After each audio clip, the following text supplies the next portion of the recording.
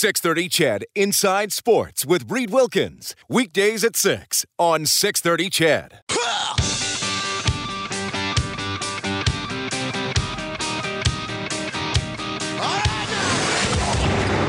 Edmonton's home for breaking news on your favorite teams. Now, Inside Sports with Reed Wilkins on the voice of your Oilers and Eskimos.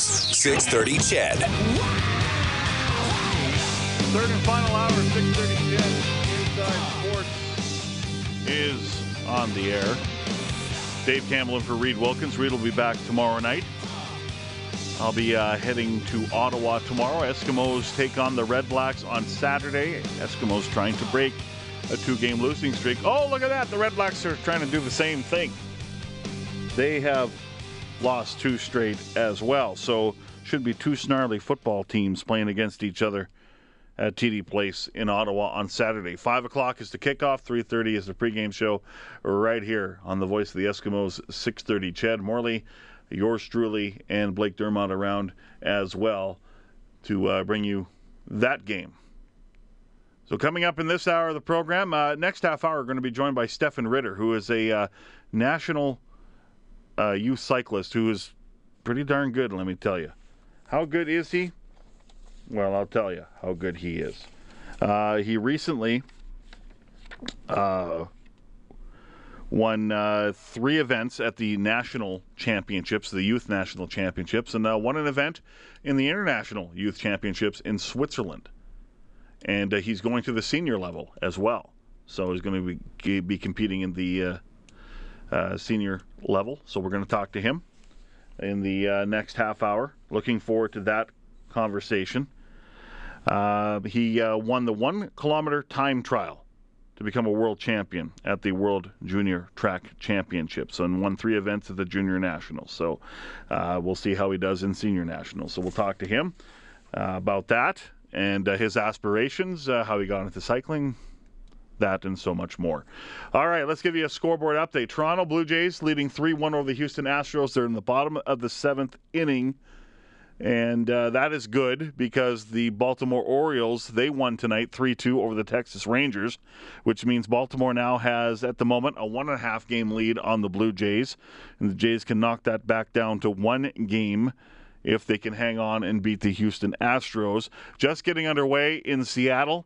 It is the Mariners at home to the Boston Red Sox. The Red Sox are 2 games back of the Baltimore Orioles for top spot in the American League East. So here's the latest word on what's happening in Winnipeg. The game should have been just starting the second half now. But a wicked lightning storm, a tornado warning was issued south of Winnipeg, but it caused major thunderstorms, lightning all around the stadium of Investors Group Field. But the CFL says the teams should return to the field at 8:30. We got some mood music. Good job. So, 8:30 is when they're going to get back out onto the field. 15-minute warm-up. 8:45 is the projected kickoff. If you do the time change conversion, Matthew, 9:45 is when this game is going to kick off. 9:45. And Andre Proulx is doing the game, so this game could go till Friday.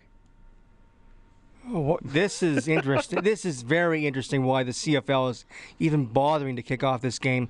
I mean, it's just too late. It's too late. I mean, it's 10:45 and the Eastern viewers are gone. Okay, yeah. They're in bed. Unless you're on vacation. Kudos to you if you're going to stay up and watch the game. But, I mean, to me, I don't think they should be playing the game tonight. I think they should be playing it tomorrow. But, again, they probably can't play it tomorrow, right? Because they got other games going on. So no, tomorrow probably wouldn't work. TSN would go, we're not doing the game tomorrow. Yeah. You know, so, and then it's when you get that game played, right? When is the stadium available? And, you know, CFL, yes, they have advanced through the years, and this is a league that makes more money, but they still heavily rely on gate revenue. So it would be a nightmare for them to change the game or to move the game to at some point in the near future. Who knows when that would happen? So It's a nightmare for the league, even though it's a nightmare for the teams and it's a nightmare for the fans. You have kids at the game, you have to go home. Yep. You have to go home. So it might be a half-empty stadium, which is, they're not getting very much as far as attendance anyway. I mean, they get about, 9,000 below capacity, and that's because the team isn't very good. So, that's not good. By the way, I want to mention this. The Edmonton Prospects are playing right now. It's the Western Major Baseball League playoffs. And semifinals, I believe. Top of the fifth, Prospects lead the Okotoks Dogs by a score of 2-1. And the Prospects with a win will win the series and advance to the final. Someone's at the game.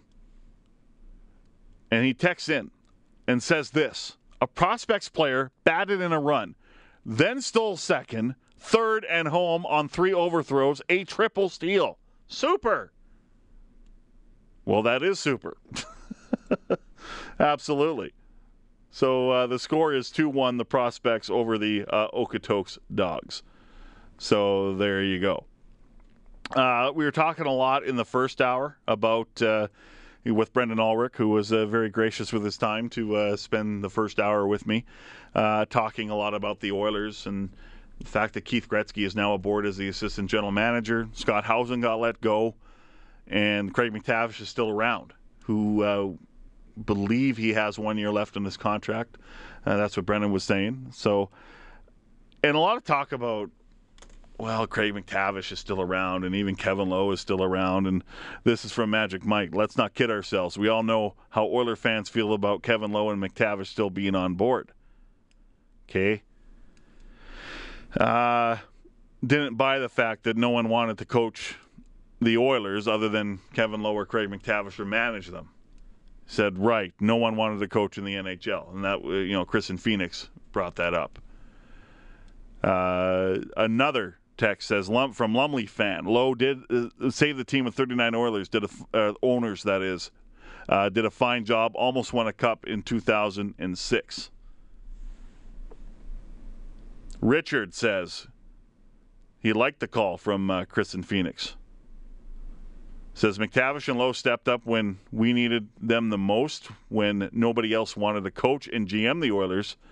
He says that's right. Maybe they didn't do the best job, but they got us through some tough times. So, Michael says, putting his stamp on the team. I know this isn't the same, but that line gives me a bad reaction reminiscent of MacTavish ditching Kruger to bring in his own guys and quote-unquote, put his stamp on the team with you-know-who. Yeah, I know who you're talking about. Dallas Higgins.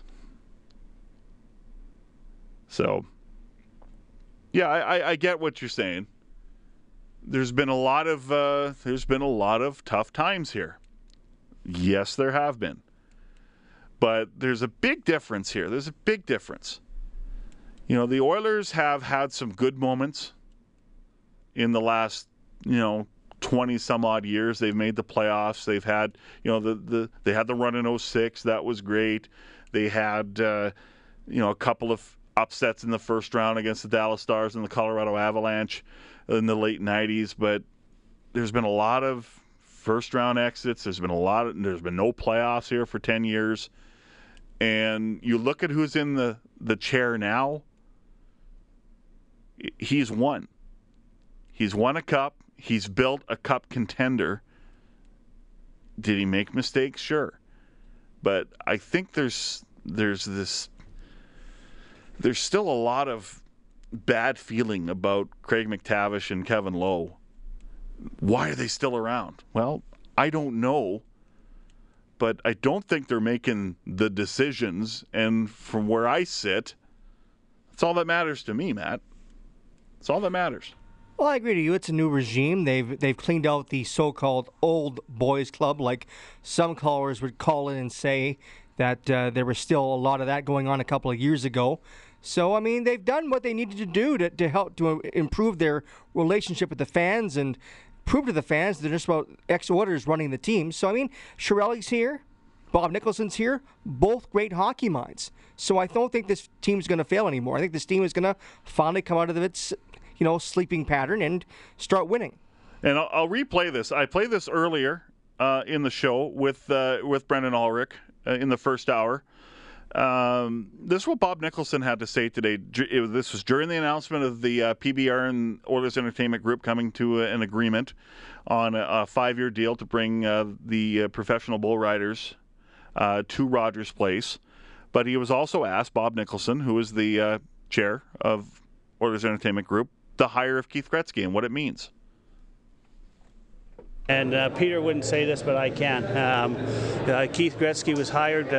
He was someone that we talked about right at the beginning. You have to respect Keith Gretzky was under contract with Boston, was doing a very good job.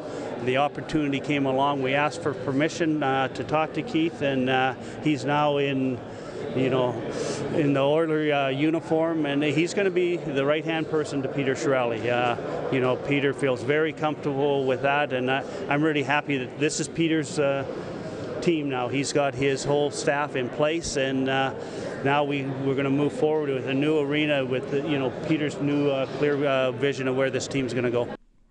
So it's Peter's team. It's Peter Chiarelli's team now. And yes, this is the first time that he gets to run the entire hockey operations department.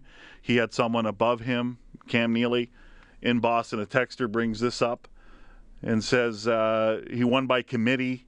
Neely and O'Connell were there too. True, but Peter Chiarelli was also on board making the decisions. It's not like he was asking for permission to make the moves that he made. Did he make some bad moves? Sure. Did he make some good moves? Yeah. He rebuilt that defense core. Zdeno Chara obviously was a big get. And unfortunately, there's no Zdeno Chara out there. I mean, you look at the Taylor Hall deal, Taylor Hall for Adam Larson, when you say it, when you look at it, your knee-jerk reaction is, that's it. I get it. I understand it. But the trade was made to address a need. And unfortunately, it came at a high price, but he's trying to address a need. So there you go. We'll see how this plays out. This could end horribly as well. But Peter Chiarelli has been given the opportunity now to put his stamp on the team. Now he has a management team in place. There you go. So we'll see what happens. But I think Peter Chiarelli, Matt, deserves the benefit of the doubt.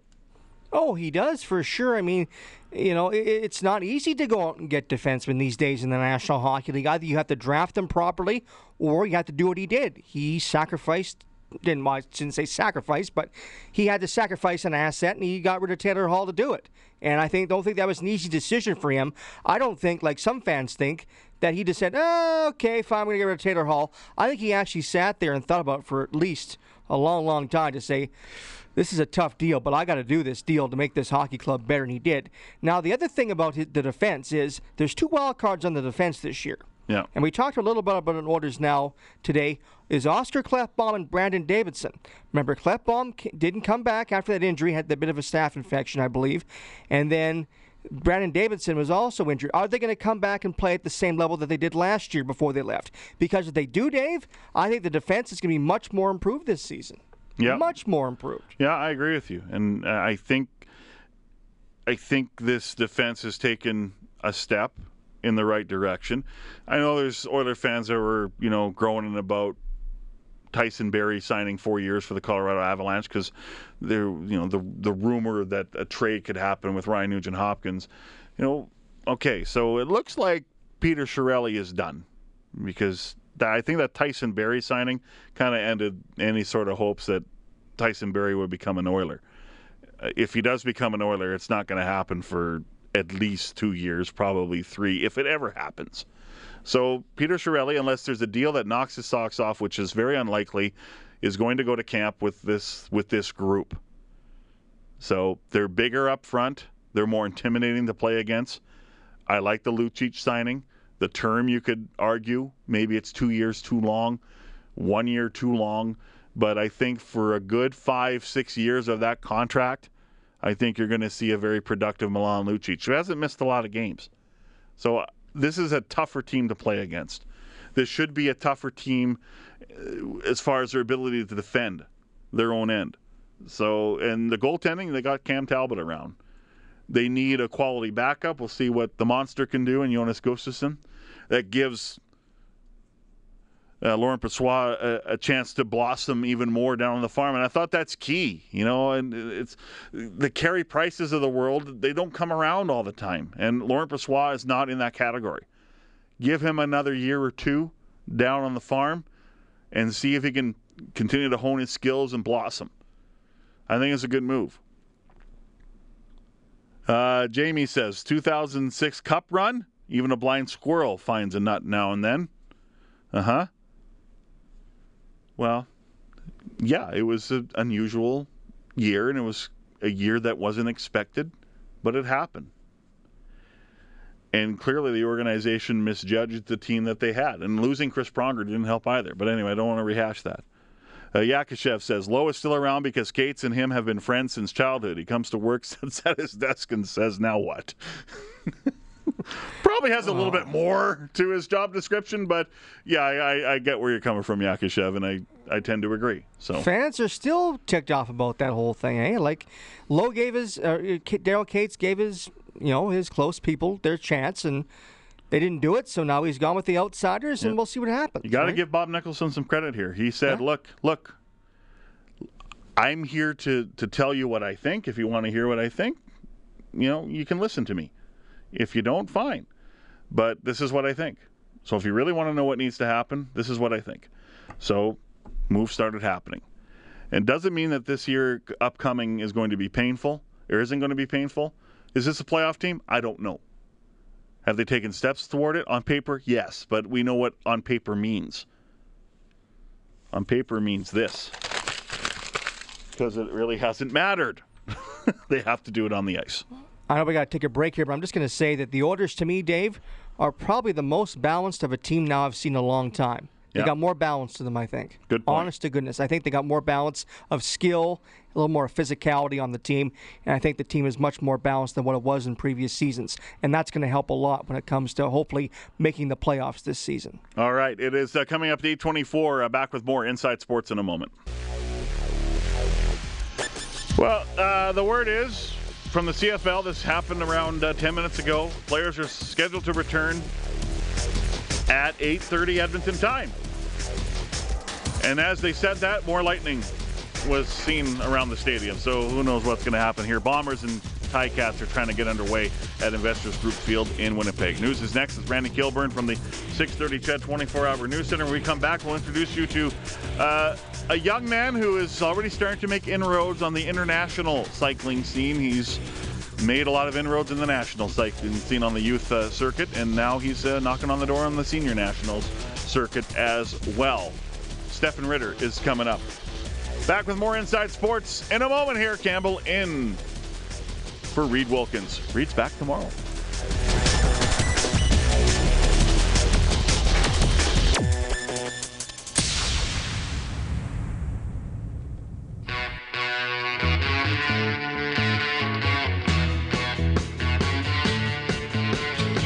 You're listening to 630 CHED Inside Sports with Reed Wilkins.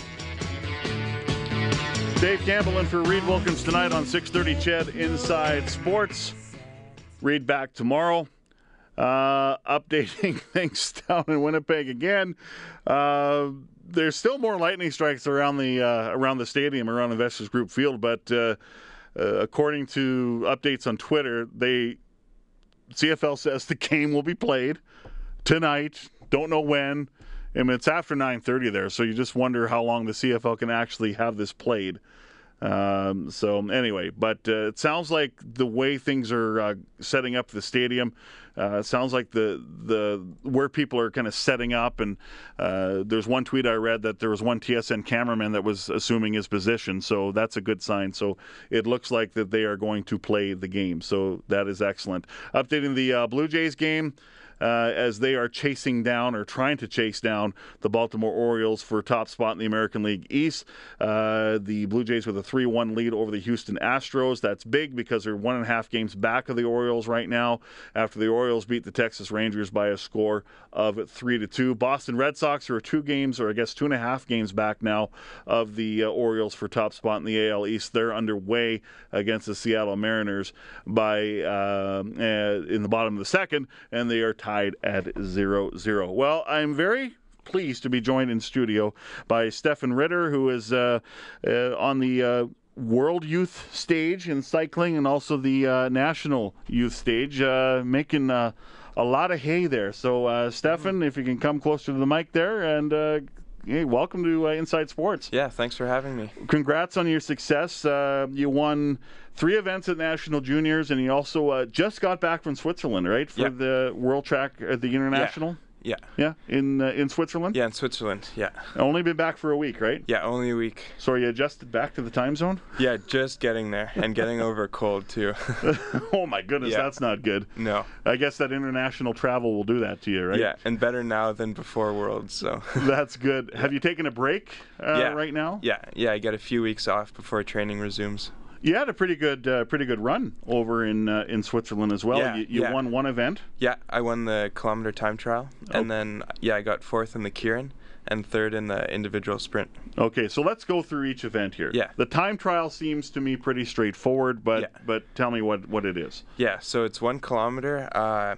Each rider goes by themselves, and it's from a standing start. So they put your bike in a gate, and then when the timer hits 0, you just go and hammer for as hard as you can, as fast as you can. Yeah. What's the course like? Is it the oval or? Yeah, it's on the velodromes. Yeah. Okay, very good. And just go. Just go. Yeah. And the Keirin. What is the Keirin? So the Keirin is it's a race between 6 riders. Mm-hmm. So at the beginning of each heat, all 6 riders draw a card, and that determines where they start. So from 1 to 6. And so the race starts out behind a Derny, basically like an electric pedal bike. Okay. And so the Derny takes you up to 50 kilometers per hour, and then with 3 laps to go, after 5 laps, the Derny pulls off. 3 laps to go, it's just an all-out sprint, pretty much. Oh my goodness. Yeah. This sounds like short track speed skating almost. Similar kind of, yeah. Except you don't want to make contact, right? No, but sometimes you do end up rubbing shoulders or elbows with guys next to you. That sounds pretty intense. Yeah. Now, is the Keirin a relatively new event on the cycling scene? No. It's been around for quite a while. It actually originated in Japan. Okay. Yeah. Okay, that sounds crazy, but it also sounds fun too. So it is. And you finished 3rd in the match sprint, as you said. Yeah. Match sprint is. So that's where 2 riders go head to head in over 3 laps. It's usually the one where it starts out really slow, a lot of cat and mouse, a lot of tactics involved, right. And then. That's what we see in the Olympics a lot, right? Yeah. So very good. That's always you're right, because it just starts off so methodical. Yeah. And you're like, okay, this is a lot of fun. Then boom. Exactly. Yeah. And do you get drawn as far as who's the because you got one that's in the lead and you got one that's chasing. Yeah. So you draw. Yeah, there's 2 cards, 1 and 2. You draw a card, and then that determines if you start on the bottom or the top. So what's better? To be honest, it kind of depends on your riding style and the track. So on a shorter track, it's a lot easier. It's a lot harder to come around a rider at top speed, and it's a lot easier to hold the front. Mm-hmm. Whereas on a longer track, where the corners are a lot longer, it's easier to come around. Okay. So yeah. So you said it depends on your tactics and your style. So what's your style? Me personally, I'm more of a diesel sprinter, so I can go longer. Faster for longer, whereas other sprinters, they'll have a really explosive jump. Okay. Yeah. So you just, like to put the hammer down, eh?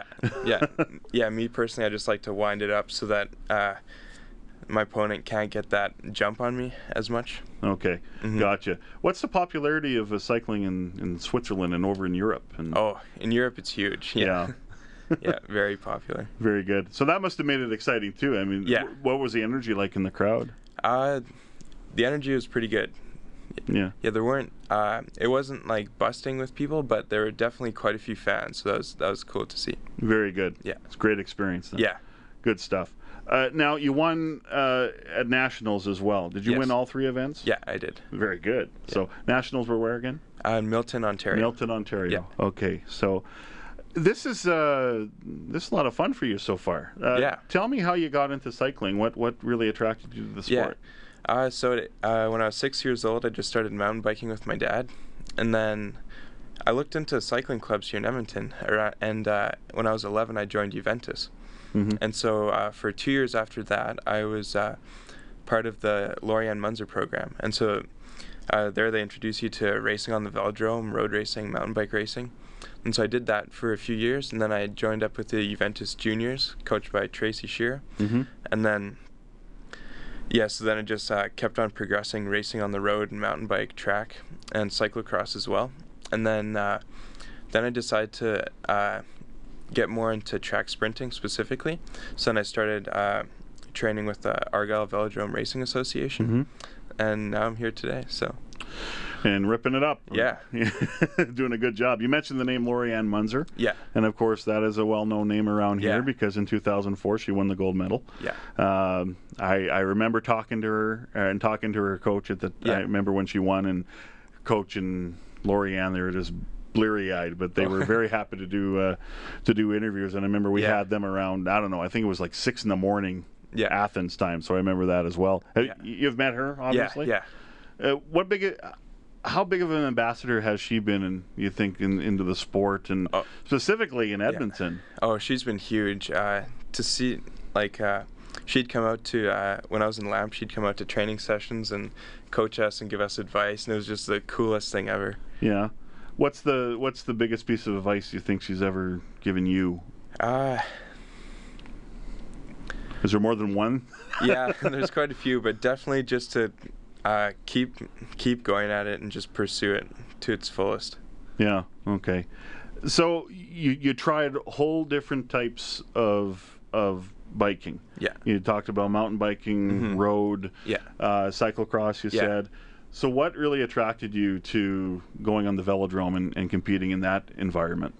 I think it was just the gift that I have for a great sprint.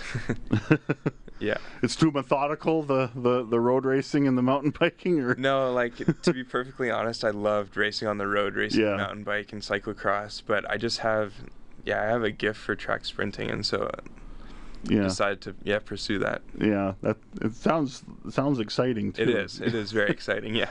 Now, for those that don't know, and even for myself, I mean, I've been in a velodrome, I think, once in my life. We went on a field trip when I was in grade 9. Yeah. And I remember them telling us about, okay, there's certain things about the bike you can't do. Yeah. Like, don't stop pedaling, right? Explain that. Yeah, so it's a fixed gear, so if you pedal forwards, you'll go forwards. If you pedal backwards, you'll go backwards. But basically, once you get the bike up to speed and you stop pedaling, you'll just fly over the handlebars. How long did it take you? Now, did you have a bad experience? No, thankfully no. Oh, good. Yeah, thankfully. Because I remember a kid in my class, he forgot. Yeah. And all of a sudden, I go around the corner. Yeah. And he's got blood all over his face. Yeah. That was a pretty good reminder. Yeah, Dave, remember, do not stop pedaling. Yeah, they always told us that, do not stop pedaling.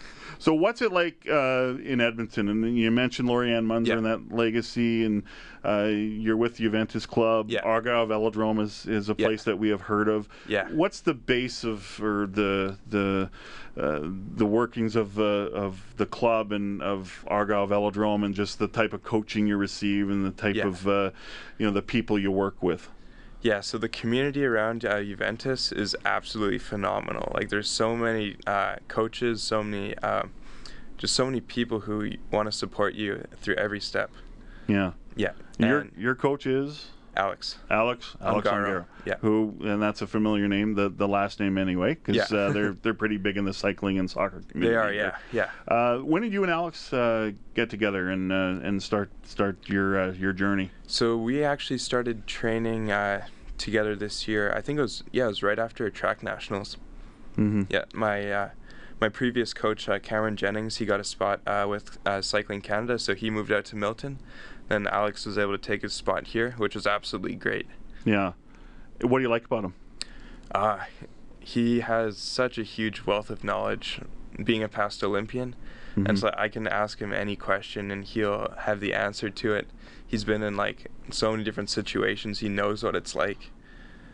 So wealth of experience, wealth of knowledge. Yeah, and he's a super nice guy. Super great coach. How does he push you? That's a good question. He might be listening, you know. Yeah. There's a fair bit of yelling sometimes just to get every last bit of power out of me. But it's just when we were earlier when we were training this year, it's just we wanted to get that top 5 at Worlds and really do well. So he always kept that in mind for me. And you did it. Yeah. So that's pretty cool. And you won one event. Yeah. So that's awesome. So we're joined by Edmonton's own Stefan Ritter, a guy who is on the youth cycling scene in Canada and also on the world scene as well. Recently returned from Switzerland, won a world championship in the 1 kilometer time trial, finished 4th in the Kirin. Said it right? Yep. Okay. Yep. 3rd in the match sprint. And around the corner is nationals, right? Senior nationals. Yeah. Yeah. So tell me about that step. Oh, that'll be good. See where I measure up against the elites here in Canada. And any expectation? I'm hoping to do well. Yeah? Yeah. Top something, or you don't want to put a top on any, or have that kind of expectation? It's always hard to put a number on it, but I'm hoping top 5. Top 5? Yeah, top 5 for That'd sure. That'd be pretty good. Yeah. Olympic aspirations? Definitely for 2020. Yeah? Yeah, in Tokyo. That'd be cool. Yeah. Nationals are where? Milton, Ontario. Milton, Ontario again? Yeah. And that's the base for Cycling Canada? Yeah, that's where the headquarters are out of now. Look at that. Yeah. I mean, you already were there for the Youth Nationals. Yeah. So performing in front of, you're at their headquarters. Mm-hmm. What's that like? Oh, it's super cool. I've gotten the chance to go out and train with the elite sprint squad a few times now, and super great group of people. Pretty cool. Yeah. And you got some international meets coming up as well. Yeah. Just maybe run through those. What's coming up for you? Yeah. So,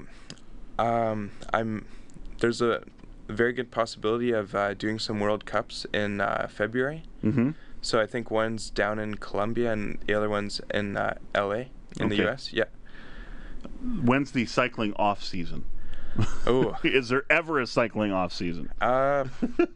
Probably right after the World Championships. Yeah, I get a little bit of a break and then it's right back at it again. Yeah, not too long of a break, I take it. So, what other sports are you interested in? Oh, that's quite a few actually. Yeah.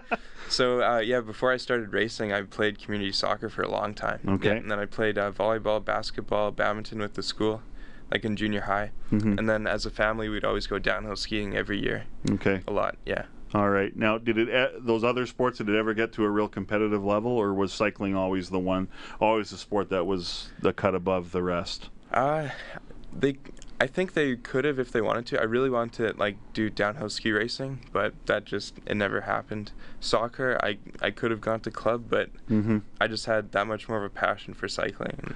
Usually one overshadows the other, right? Yeah. So, that's really cool. Mm-hmm. So you're going to be watching the Olympics, I imagine. Oh, every race, yeah. So tell me how this cycling team stacks up, men and women. Yeah, so Hugo Barrett, the Canadian male sprinter, he's got some good legs. Yeah, he's definitely one to watch in the Kirins.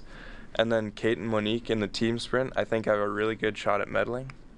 Good stuff. Yeah, and then the team pursuit women, they actually won one of the World Cups and finished second at the World Championships, so they'll be ones to watch as well for sure. So watch the cycling people. Yeah. Summer Olympics sometimes are hard to navigate. Yeah. We're a Winter Olympic nation, and to be honest, we're much better at the Winter Olympics than we are at the Summer Olympics. Mm-hmm. But cycling is definitely a sport to watch, right? Yeah.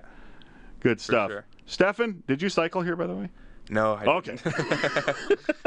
I was wondering because there's a little gray out there, you know? Yeah, Good stuff. It actually cleared up now. It's nice. Oh, very good. They need that in Winnipeg so they can get that football game going. Yeah. So, Stefan, nice to meet you. Thank you very much for coming down tonight. Thanks so much for having me. And congratulations on the recent success at the Internationals and at the Youth Nationals, and all the best at Senior Nationals. Yeah, thanks so much. Stefan Ritter from Edmonton, national cyclist, international cyclist, doing this country proud and this city proud, and all the best to him at Senior Nationals. And we'll be watching for Stefan down the road, and I think another future guest on Inside Sports. So thank you so much. It is coming up to 11 minutes before 9 o'clock. Back to wrap up 6:30 CHED Inside Sports for Wednesday evening.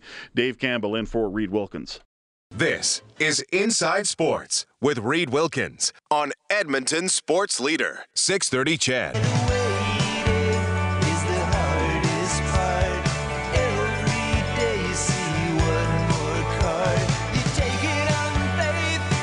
The waiting appears to be over at Investors Group Field in Winnipeg. Looks like they're going to play this game. Yes, indeed, the players have returned to the field after a 2.5-hour delay. It's almost 10 o'clock in Winnipeg, where they're going to finally get this game underway. Man, oh man. You know, conventional wisdom probably prevails here, and you say, why don't you just play this game another night? But it's so hard because CFL teams don't own their stadiums. I mean, they're not the primary tenant. A lot of them are city owned or they're owned by someone else, and it's hard to cut through all the hoops and the red tape and all the things you got to do, the logistical stuff. So, and apparently there's a lot of fans still hanging around Investors Group Field, so it's a good crowd. So they're being very hardy. But there's going to be a lot of bleary eyes working in Winnipeg businesses tomorrow.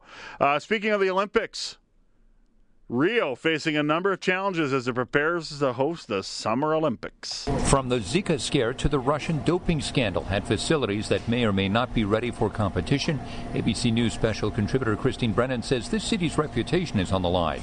The Games are an extraordinary undertaking, and there are still questions about if Rio is up to the task. Even the head of the International Olympic Committee has called this country a hard place to stage the Games. Jim Ryan, ABC News at the Summer Games in Rio. Yeah, but they're still going to play the games, and there was some action today as Canada opened up the Olympic soccer competition with a dramatic 2-0 win over Australia. Janine Beckie and Christine Sinclair had the goals. Beckie scoring just 20 seconds in. That's an Olympic record. But more importantly, the Canadians played the final 71 minutes shorthanded after Shelina Zadorsky received a red card. Canadian Olympic Committee, by the way, they address reporters at Rio today. Tricia Smith is the president of the COC. I want to thank all Canadians for rallying behind Team Canada once again, giving them the support and encouragement they deserve, as Canada did in Montreal, in Calgary, in Vancouver, and all the other games. Our athletes are ready for the fight. The chef de mission, Kurt Harnett, also a cycling medalist in Games Past. His Team Canada is ready to go. They are here with fire in their hearts and ice in their veins. And it has been such an honor to see them in beast mode over the last few months on the road to Rio. I'm so proud of them all, and seeing them perform the way that they have makes me more proud to be Canadian and proud to be a leader of this team. So we'll see how Canada does at the Rio Olympics. Harnett says Canada, the goal is still a top 12 finish, 19 medals, which would be one more than what the Canadians achieved in London 4 years ago. This half hour brought to you by Action Furnace, home of the fixed right or its free guarantee. Visit actionfurnace.ca. CFL news, Darian Durant, good to go for the Riders. He'll start tomorrow against the Calgary Stampeders. Missed 2 games recovering from an ankle injury. Matthew, this is sad. Hall of Fame broadcaster Tom Jackson calling it quits after a 29-year career. I know. What are we going to do, Dave? I mean, Berman's hanging it up next year. Like Sunday mornings are going to stink now. You know what's going to be really sad is when Al Michaels calls it a career. Yeah, that's true. Although Mike Tirico's coming in. Exactly. Tirico's doing the Thursday night games now. Yeah, and he'll do fine. We know what he can do. Mike is a great broadcaster. I'm not sure about the guy that's taking over for Monday Night Football this year. I got to wait and see how he sounds. Sean McDonough, there's the pass, complete. First down. You know. Hey, they still got Gruden. Gruden's still there, so. Gruden's still there. I love But John. Tirico did a great job of taming John Gruden. Because John Gruden had a tendency to, just really I'm so excited about this play. Well, that's what he was like as a coach, right? So I think he had to sort of say, hey, you're not on the field anymore. You're in the booth, buddy. So maybe just tame it down. Yeah, he'll go back into Tirico did a good job of taking him into the level that Gruden is at now. So I imagine John Gruden will stay there. Sean McDonough's a pretty smooth guy, but he's not a Mike Tirico, but he calls a pretty smooth game. And he's called a ton of college football games, so. So now what? Do we watch Fox and CBS's pregame show now instead? What's that? Do we watch Fox and CBS's pregame show instead on Sundays? Oh, yeah, maybe. With James Brown and who's the other guy? Kurt Menefee? Along with Jimmy Johnson, Terry Bradshaw. Guess we have to try it, eh? Howie Long. I don't mind that show. We're going to have to do the scouting on Sunday morning shows because ESPN, that was the most popular show out there as far as football pregame shows are concerned. Well, the best was before they switched it over to NBC Sunday Night Football was NFL Primetime, Dave, with him, with Berman and Jackson. I mean, who didn't watch that to watch the wrap-up of the games? Yeah. It was great. Yeah, it's a good point. So, going to be tough. Tom Jackson, who, by the way, is going into the Pro Football Hall of Fame. That it will be his last official duty. So, but we're going to miss Tom Jackson on Sunday morning countdown. Chris Berman's retiring, so that's tough. So here's the deal. They're going to play this game, it looks like, in Winnipeg. Bombers and the Ticats. It's almost 10 o'clock in Winnipeg, but they're going to play this game. Just saw a shot of Ken Austin, head coach of the Ticats. He looks annoyed and grumpy, like Ken Austin usually looks. So we'll see what happens. News from the Eskimos today. Nate Kuhorn pulled off the 6-game injury list. The receiver will be good to go for Saturday's game in Ottawa. Missed the last 2 games with a concussion. 5 o'clock kickoff from TD Place in Ottawa, and at 3:30 is the pregame show. Toronto with a win tonight, so they remain 1 game back of the Baltimore Orioles, who beat Texas. So the Jays staying pace as far as their hunt for the AL East crown. Reed Wilkins back tomorrow. Thanks for listening, folks. Thanks to Matt Panasiuk, studio producer tonight. Have a great night, everyone. Talk to you in Ottawa. Every rose has its thorn. 630 CHED Inside Sports with Reed Wilkins. Weekdays at 6 on 630 CHED.